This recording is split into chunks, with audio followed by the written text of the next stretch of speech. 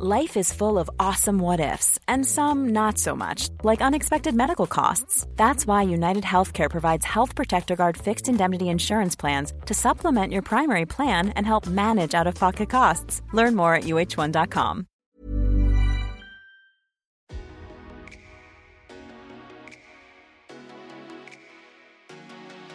GM, I'm Dan Roberts. I'm Stacey Elliott. And I'm Stephen Graves. And this is GM from Decrypt.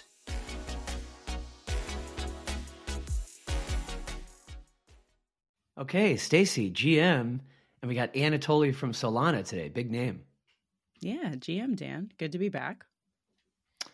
Solana is interesting, especially lately. I mean, it's definitely one of the biggies now, but also quite recently, more outages, which we certainly will have to ask him about. Yeah, I mean, there was the meteoric rise of Solana. They had a hell of a year last year. And then now, yeah, we have been seeing quite a few outages. It's impossible not to talk about those. Yeah, especially, I guess what frustrates me, like when these things happen, every single time it gives all the kind of non-crypto people, the people who think all of crypto is, stupid and a scam, it gives them another chance to point and say, oh, guess it isn't working so well, or, oh, these, the immutable blockchains that just keep running and don't have any issues, not so smooth.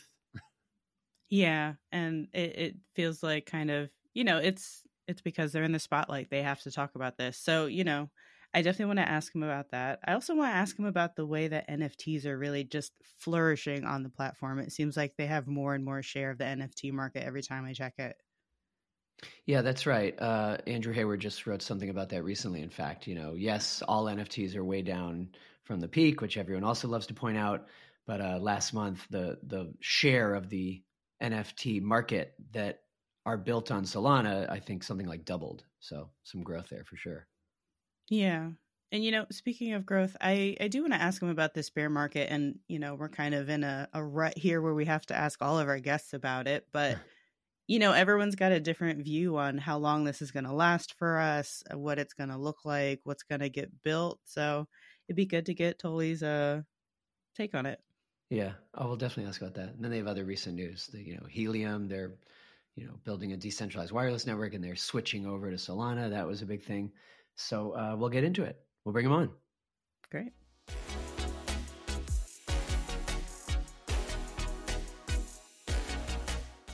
Okay, Anatoly Yakovenko, GM. Thanks for joining us. Awesome to be here. Thank you. Welcome, welcome. Lots to talk about with Solana and the entire ecosystem. But let's start broadly. We are in a brutal crypto bear market. I just want to get your take on how that's affecting projects like yours. Of course, it's not just crypto. I mean, it's everything. It's stocks. It's the whole economy right now. But how much of a challenge does that create either with raising funds for various apps, building, recruiting? How is it affecting the day-to-day with building out Solana right now? So I think, we just ran our hackathon, and it was actually our largest hackathon yet. We had 15,000 registrations as opposed to, I think, 6,000 or 7,000 the previous one, and 700 teams finished. And the top teams are like raising at like, I think, still pretty high valuations. So I don't know if it's, there's still some lag, I think, especially for seed level teams, where a lot of the funds raised very massive war chests last year, like Electric, A16Z, and a whole bunch of other folks raised billions of dollars of capital. So I think for seed stage startups, there's still a lot of opportunities. I think when you're raising much bigger rounds, investors are very much focused on not just growth, but revenues and things like that. And with crypto especially, that's really, really tough because I think a lot of crypto revenues are very much bull market driven. And, I want to ask about the upcoming conference and everything like that. What do you want to set the tone for the conference? Well, I think we call it breakpoint because it's kind of a break. Mm-hmm. But I think that's important to take a break and then look back at like what we accomplished, what the challenges were over the last year, and I think really re-energize everyone to continue building, because I think uh, looking at like macro stuff, my guess is there's probably like 12 to 18 months more of this brutal kind of Fed rates going up, but there is an end to it. And like just like the last bear market, a lot of teams that built and focused on product market fit and really tried to build amazing products, a lot of those succeeded, and they succeeded, I think, in a very dramatic way. I think that's the opportunity right now, is for a lot of folks in the ecosystem and Solana, but in crypto in general, is to really get heads down and start thinking about like product market fit and iterating and really building these awesome products that get us to the next adoption cycle. Yeah. I mean, Breakpoint has pretty quickly become like famously one of the biggest crypto conferences you could go to. Do you think that the vibe is going to be a little different? I know you're saying, it's to take a break, to kind of remind everyone to kind of like buckle in. It's going to be a little while, but, are you expecting the atmosphere to be a little different this year? Are people going to be depressed and somber? I don't know, honestly. Yeah.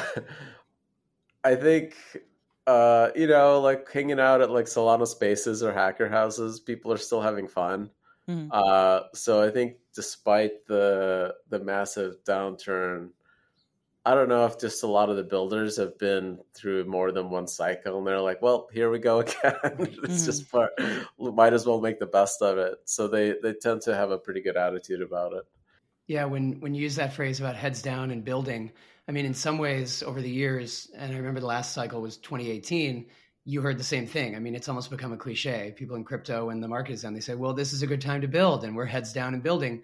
But as I also like to say, like, it's the truth. I mean, some of the healthiest things now were built in the last bear cycle. Now, all that said, it certainly does affect the perceptions and narratives outside crypto, and we're especially interested in these things as journalists, like how the non-crypto natives perceive crypto as a whole.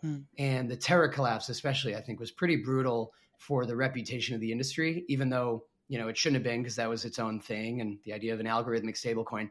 But, I think it kind of caused the average person who maybe already thought crypto looks shaky and I don't really believe in it to say, see, and they were able to point to that.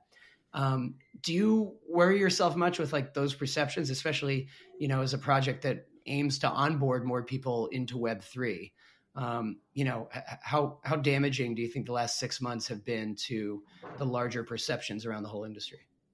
Yeah, I think it's been really hard to, especially non-savvy people. And those are typically the people that get into the space. They just get excited and they don't really know the difference between Celsius and Luna and like Aave or Solana or whatever. And to like explain it to them, it's not just a tweet, right? It's like a lot of conversations and a lot of learning. And that's, a lot of those folks got burned basically. And that, especially because a lot of people get into crypto simply because people promise that, yields or whatever, right? There's going to be free money, but that's never the case, right? Everything that's too good to be true usually is. So, and, like I think historically we've seen things like this do take solid, at least a year to shake out. Like, I remember we almost got out of the bear market in 2019, except for like the plus token thing. Like there's just always something in crypto that just like shoots itself in the foot, but hopefully it makes it more resilient. I don't know what happens in the next cycle, but I think maybe if just the number of crypto savvy people gets larger and larger, it just becomes a faster immune response to push projects out that are definitely, way more risk than they're pretending to be. It feels like we're starting really negative here, but I do want to give you a chance to talk about the outages. There was one just last week. I think the count now is at 5 in the last year. Let's just address them because I feel like it comes up all the time. So and it's 3 this year, 5 total in the lifetime of Solana. And Right. these have been, and just to be fair, there's also been periods where there's been a lot of congestion on the network where it's been unusable too, Mm. but not an outage. So yeah, this has been like the biggest challenge for us, and like the number one priority. And uh, so far they've been in like software bugs that are just human software bugs. Solana is a pretty complex piece of software. It's a monolithic chain, so it's like Ethereum, but does everything all at once, and that means the amount of work that we have to do to achieve the kind of scalability that we did is like pretty complex. And Mm. this is still software written by humans. So this particular bug was a bug in a corner case where a misconfigured validator produces two blocks for the same slot, Mm-hmm. and the network gets confused which fork is the real fork. And like all systems that are, BFT systems, Solana picks safety over liveness. So when something like that happens, the validators just give up and say, we're not going to make any more blocks, we're not going to vote. And that stalls the network. But at no point do failures like these put any user's funds or program state at risk, because Solana has 2,000 different validators. That's effectively, or 3,400 different replicas. So that's a lot of different copies of the state. As long as one of these copies survives, you can effectively recover the whole network. Mm-hmm. So it's extremely robust from that perspective, that no matter what happens, if there's a catastrophic failure, it'll recover. But obviously, reliability is really, really important to users, to marketplaces like Magic Eden, especially to DeFi applications that depend on liquidations. So this is the number one priority for us, is to nail down and find all these bugs. And the really long-term fix for this is FireDancer, which is a second client built by a separate team. So a whole other team of software engineers that are building a very high performance client. Their target is like 10 gigabit networks. That means 1 million TPS. Right. But because it's a separate team, the probability of them having the same bugs in their code as ours becomes virtually zero. So this kind of thing, client diversity, is very important. And that's a really big investment in the ecosystem. But of course, each Solana release on its own gets more and more reliable, and we, gets better and better with every release. Yeah. I want to ask specifically about the validators. I saw in the August validator report there were about 3,400 validators then. So that those number are, has, yeah. yeah. So those are boxes. I would. Okay. There's kind of different ways you can measure it. There's 3,400 different computers on the network that maintain the state. About 2,000 of them participate in consensus while voting. Okay. So that's like 2,000 block producers. And there are different reasons why you'd want to count both of those. Mm-hmm. Go ahead. So those are not the same number. So I'm seeing about, maybe I think it was 2027 when I just checked on the site now. The 3,400 and the 2,000, these are counting different things. Yeah, so if you think of it from like Yellowstone blows up, right? Like some really major event that destroys computers. It doesn't matter what the computer was doing, whether it's like serving RPC requests for Magic Eden or validating for Lido. As long as that computer survives and has a copy of the state, the rest of the network can recover from it. So when you think about decentralization, there's different facets of what you care about. One is catastrophic failure resiliency. So you kind of want to know what's the total number of computers in the world that have an active copy of the state. Bitcoin's is at roughly 12,000, which is really, really awesome. But there's like only 6 mining pools that really make blocks. So, and that is not, 6 is not a very high number, and that impacts censorship resistance and a whole other bunch of things. So in Solana, there's about 2,000 validators that make blocks. And that's important for making sure that, everybody has a chance to find a block producer in whatever, geographic area they may live and under whatever regulatory environment they may live. And, when you mentioned the number of large Bitcoin mining pools there are in the world, and of course, another example is, I think, leading up to the Ethereum merge is when a lot of people out there suddenly discovered for the first time just how much of Ethereum is parked on, huge cloud-based storage servers, AWS and others. all that is just a way of saying, and this is something I heard a lot from our interviews at Mainnet, that almost the dirty secret of a lot of crypto and DeFi especially is like, it isn't so decentralized. It's pretty centralized. And in some ways, the ideal of decentralization, I think, gets kind of overplayed in crypto. Do you feel that way, that there's going to be a reckoning there with that term? No, I think that argument is not really, I would say, like thoughtful, because these distributions, they always follow some power law. You're always going to have, let's say, concentration in a few data centers, but then there's a long tail of small validators or home validators or whatever. And that actual long tail is what matters. The where the concentration is, it's important for some things like censorship resistance, like right now, like when is it, how long do I have to wait until I find a block producer that's willing to take my transaction? Those are like day-to-day kind of concerns. But when you're talking about like long-term resiliency, is there at least one node somewhere like in Australia or whatever, or in the middle of Africa that's really, really hard to reach and destroy?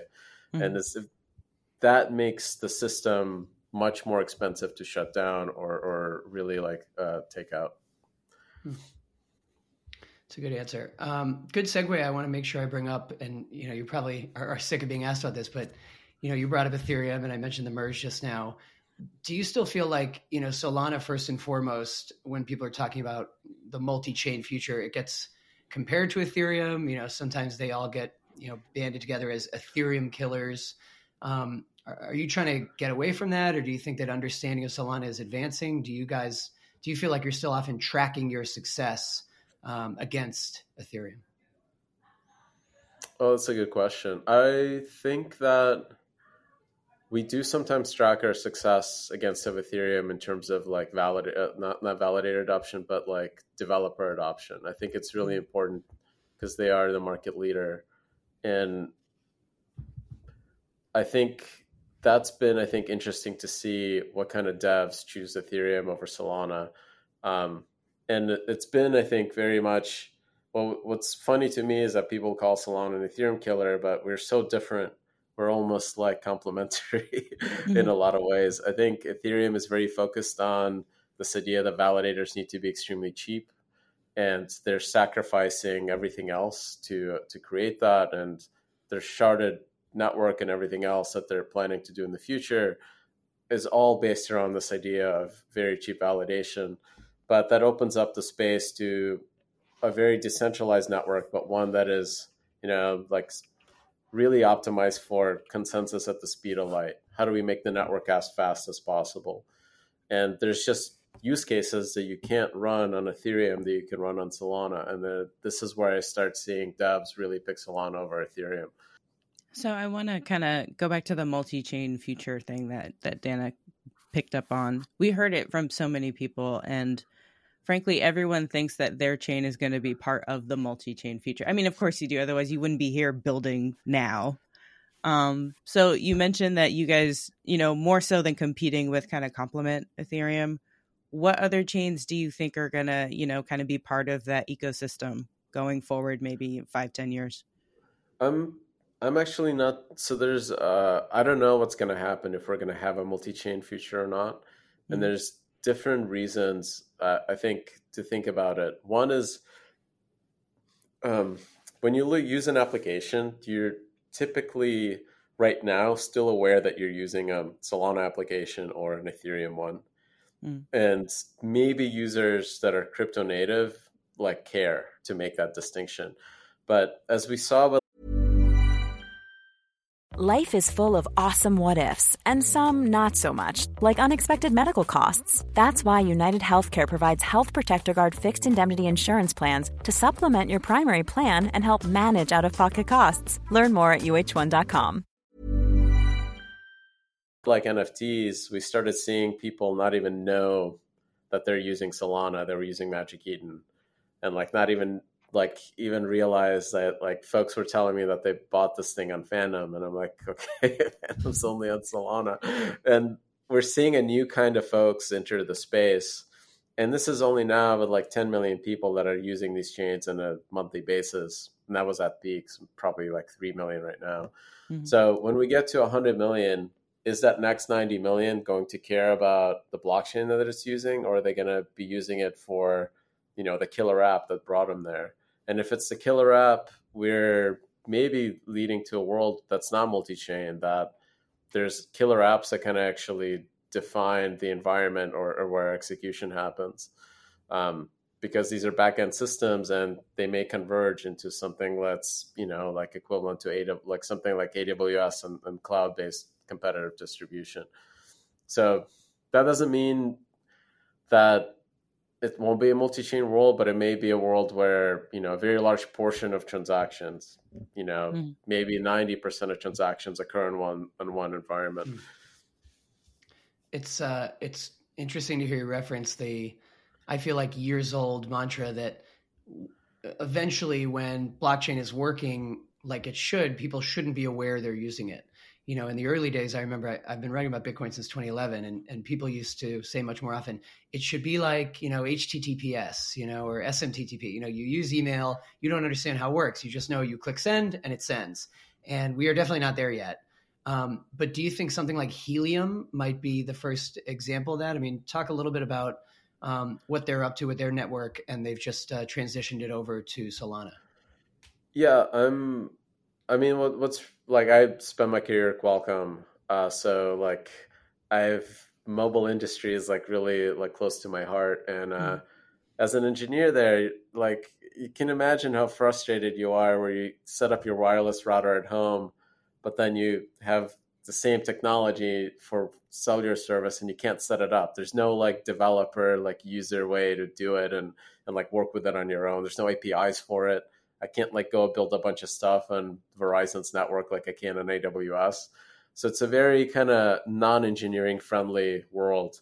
What's awesome with Helium is that it's self-serve. People can actually go buy their own equipment, set it up anywhere. So you're not like, if you're living somewhere like rural America, you're not blocked by AT&T. You're not waiting for them. You can actually take control of your own life. That's I think really, really important. But to me, what's awesome is that now all of these machines are programmable. They can interact with smart contracts. You can start building really interesting things or topologies on them, like do optimizations between paths and all sorts of really cool stuff. So that I'm like super excited about. I think 5G is a really, really complicated technology. You're going from 4G radios that have like a range of 30 kilometers, like, 30, 40 kilometers to 500 meters.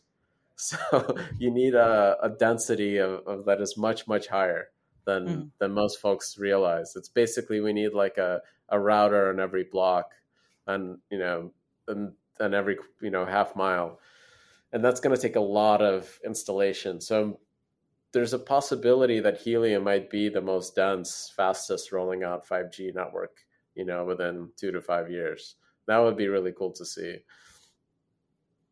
I want to ask a question about, I guess, building and like kind of like the engineering ethos. Like, did you go into engineering because, that's what you cared about and you saw that as the way forward? Or did you kind of pick that up from engineering that has kind of like permeated throughout everything else you've done? I mean, from the top of the podcast, you've been talking about, you want to see people build, you want to see people wanting to develop and kind of be able to do their own thing. Yeah, I was kind of a geek, I guess. So started like installing Linux from scratch, like in the 90s, figuring out how to program in C. Mm-hmm. Like these were like what I was doing with my friends in high school is like like messing around with like operating systems and open source and computers, and that was pretty exciting.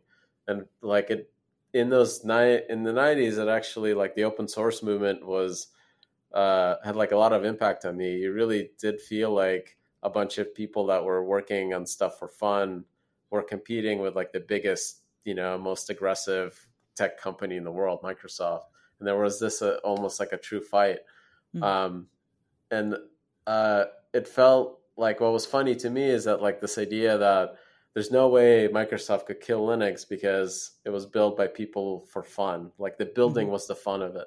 Like it wasn't like done for profit, and therefore there was no like company to acquire or to like put out of business, because I'm literally coding because I enjoy it. And this is something that I think a lot of crypto folks actually share as well, that despite the bear market or whatever, people just want to build and build for fun. And that's a very, I think, kind of a, if you have that experience, you're probably an engineer, like, or you should be one.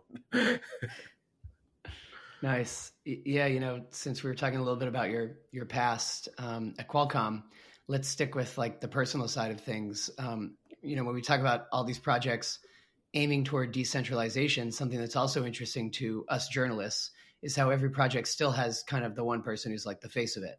Obviously, like Ethereum has its Vitalik. Over at Avalanche, there's like Emin Gün Sirer, and then for Solana, there's you and also Raj to an extent. Do you think of it that way? Do you feel comfortable with that? Are you, looking to be less of the face of it if things succeed? Are there other thinkers in crypto that you look to as influencers? I'm a huge fan of Vitalik. I think he's, stuff that he publishes, especially on governance and things like that, are really forward thinking. And I think it's important that there's leaders in the space. Not that I don't know if I enjoy it or not. Like, I like the like building and sharing code and like sharing like stories with like folks in the community. But I don't know if it's like the thing that I want to do. Like, I'm kind of an introvert. I'd rather be like hide in my room, play video games and code or whatever. It's easier online when you're a bit anonymous, or like not anonymous, but you're at least hiding behind the Twitter profile. Well, it's funny. I mean, we talked to SBF, Stacy and I did, Sam Bankman-Fried, and he's another example where he's just not who you'd expect to see on a giant billboard, on a sports stadium. But now he's in their ad campaigns, and we sort of asked him about that, and it's just interesting. I think crypto has produced some interesting leaders, like public-facing types. Rise of the introverts and the engineers. Yes, that's better put. Yeah. Actually, this is a good segue because, and I'll make one more, comparison or mention of Sam over at FTX. He's talked a lot about how it's been a bit of a journey for him to get comfortable going into DC and trying to work with people on regulation, but it's just something he has to do if he wants to see his company succeed and make sure he has a seat at the table. Have you been getting involved in any of the regulation or the policy talks? Are you worried about how things are going to go in any of the different markets where you guys have nodes and Solana set up? I not super directly. I think I've talked to a few folks and just really been trying to explain to them how the tech works and get technical on like, this is how the systems can fail, right? These are the risks and things like that. So they can understand, like, kind of pull the cover a bit and so they can understand how things work under the hood. That's been basically like my approach. I'm like the 90s, internet was blowing up and you had both Napster and Google were sharing music online, but the Digital Millennium Copyright Act was passed by Congress and kind of split the define what the right way to do it and what the wrong way was. And I suspect something like this is coming out of Congress. I don't know when, but like, I'm pretty positive on like overall the folks that I've talked to want to see these founders, these startups succeed in the United States. They want the United States to be a leader in the world of innovation and tech and crypto included. And it's just a matter of like the wheels slowly churning to that outcome. Nice. Wow. That's pretty optimistic, especially considering some of the recent rhetoric. It's not going to be perfect. It's never going to be perfect, right? It's going to be like, as imperfect as the DMCA, but like, there will be something. And I think the industry and will move forward, and I'm pretty confident in US being the leader. Wow. Yeah, that's good to hear. Especially with, Gary Gensler thinking every single thing is a token. Well, another fun segue, Stacey. Speaking of tokens, let's talk a little bit more about NFTs. You mentioned Magic Eden earlier. Jack Liu was our most recent guest on this podcast. That was fun. And Magic Eden for the beginning of its existence, its pretty short existence, it's only been around a year, but man, has it grown quickly, was a Solana thing. It's a Solana NFT marketplace. Now they've expanded to Ethereum as well. But the overall share of the NFT market that is on Solana has really increased quickly. I think it changes every day, but last I checked, the volume for the most recent day was like a third as many Ethereum NFTs, were Solana NFTs. So, and as you said, ideally, there are lots of people now who don't even know that it's a Solana NFT, fine. What do you see as like the potential and the use cases overall for NFTs, especially I'll couch it this way. Recently, I'm hearing more and more people point out that, it isn't as though NFTs are just digital art. That's just the first example and use case that everyone talks about, and because of PFPs and apes and all that stuff. But hearing a lot of people get excited about future uses of NFTs beyond just art. Yeah, I think these are like basically, I think if you're thinking about like, your dream is to build the next Disney, the next Marvel, this is probably the best launch point for that. One, because crypto as a financial opportunity as a whole is just a massively expanding one, and you're not going to find that anywhere else. But two, this is like, I think, a whole new way to develop IP and storytelling and lore and like all these things that are really important to build these properties. So like, I already see projects that are trying to be more brand specific and build brands. Like, Hello Kitty is a very big brand, right? There's that's a thing that exists, right? So there's folks that are trying that approach. There's people that are focused only on stories and lore and creating kind of like IP around the characters and everything else. That's a whole different genre of NFTs. And I think a lot of them too kind of fall into like, these are micro social networks. People get this NFT and they join groups, and it doesn't really matter if they communicate in like a Twitter DM group or in Discord or whatever, probably multiple places at once. But the only thing that's uniting them is this, being part of the monkey DAO or whatever. So social networks are obviously, I think, especially a million small DAOs is kind of a thing that I think is happening as well. I haven't seen anything that was like, there was like a million bulletin boards in the 90s, and then all of a sudden somebody figured out how to go from like 6 Degrees to Friendster to MySpace to Facebook. I don't think we're there yet, and I don't know if it's because we still only have like a few million people that use blockchain like on a day-to-day basis. There's a lot of people that hold crypto, but like actually monthly actives is altogether is pretty small. And if we see a shift to like a large enough number, are we going to see people figure out how to create very large groups around something that we haven't seen yet? Why is your first example Hello Kitty of a successful IP brand? Because I think that's like it's, I don't know, it's everywhere, right? Like and like kind of in the background, it's almost like everywhere, nowhere. Like, and that's so huge and pervasive, and there's no other product really, like, I think, like, that I can imagine that's a pure brand and nothing else, which is really kind of really funny. Like, because I think Hello Kitty and like all the IP came after, all the characters, comic books, or anything else like came after the brand. It didn't come from like from anything else. It's a good example. So I wanna end and ask like a kind of fun goodbye question. So completely separate from Solana. Your answer cannot be Solana or anything related to it. What's a project or something in the crypto space that you're really excited about right now? Is it if it's built on Solana, is that okay? Okay. We always try to get people to say stuff that's not related to anything that's theirs. I just don't pay attention to that much stuff. I mean, that's fair. Solana, that's like hard. we always ask founders, who are your competitors, and people have to say, well, our biggest competition is ourselves, and innovating on our own. It's like, come on. Okay. Shoot. I like don't use other stuff. That's basically the problem. who have I mean, I can't give a good answer because I just I can pick something out of a hat, but What about I think in like the Solana world? Yeah. So Squads is pretty cool DAO platform that's making it easier. And then I would say Biomes, which is like a Minecraft like game that has everything's an NFT kind of thing.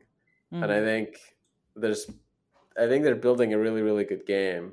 And that's if they can figure out also like they have to get lucky twice. They have to build a really good game and to figure out the crypto part of it in like a way that works well with the game. And that could be, I think, potentially like one of these lighthouse game changing things where it defines like an industry. So I'm pretty excited about that. Oh, that reminds me, I've got one last quick one too. I wanted to bring it up, but we've also had on this podcast Shiti from Steppen, the CMO of Steppen. And of course, Steppen was this very prominent example of, really a do something, X to earn. In that case, exercise to earn. And I thought a really interesting proof of concept with NFTs that were on Solana. And then, of course, you earn the Steppen token. Now, then the bear market hit and the Steppen token went down like 99%.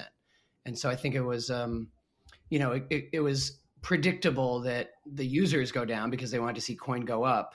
But just what do you make of sort of the arc with Steppen and, what was exciting about that to you? And do you think that such apps can still succeed if there are a lot of people who use it just with the hope of making money? So I think what's cool is that Steppen user numbers didn't drop 99%. So they did so that means that there's users that actually care about the experience of maybe like the motivation behind having something volatile and like an NFT that is making them get up in the morning and go exercise. That's like, I think, a really new way to force you to go work out. And if you ever had to like spend money on like trainers or exercise equipment and stuff like that, or like programs, you can go do all that stuff on your own with like $5 weights, but you're paying for the motivation to actually go do it, right? Mm-hmm. And this is a very digital example of that, which I thought was interesting. And it worked, I think, for a lot of users. And I think the big unknown is it scalable, and like, can you get the economies to work out where people derive a benefit from the exercise that's like basically exceeds the money that they're spending into the platform. But that's really true about every fitness app or every fitness program out there. All right. Well, Anatoly, thank you so much for joining us. It was a pleasure having you on GM. Great chat. Thank you. Thanks, Anatoly.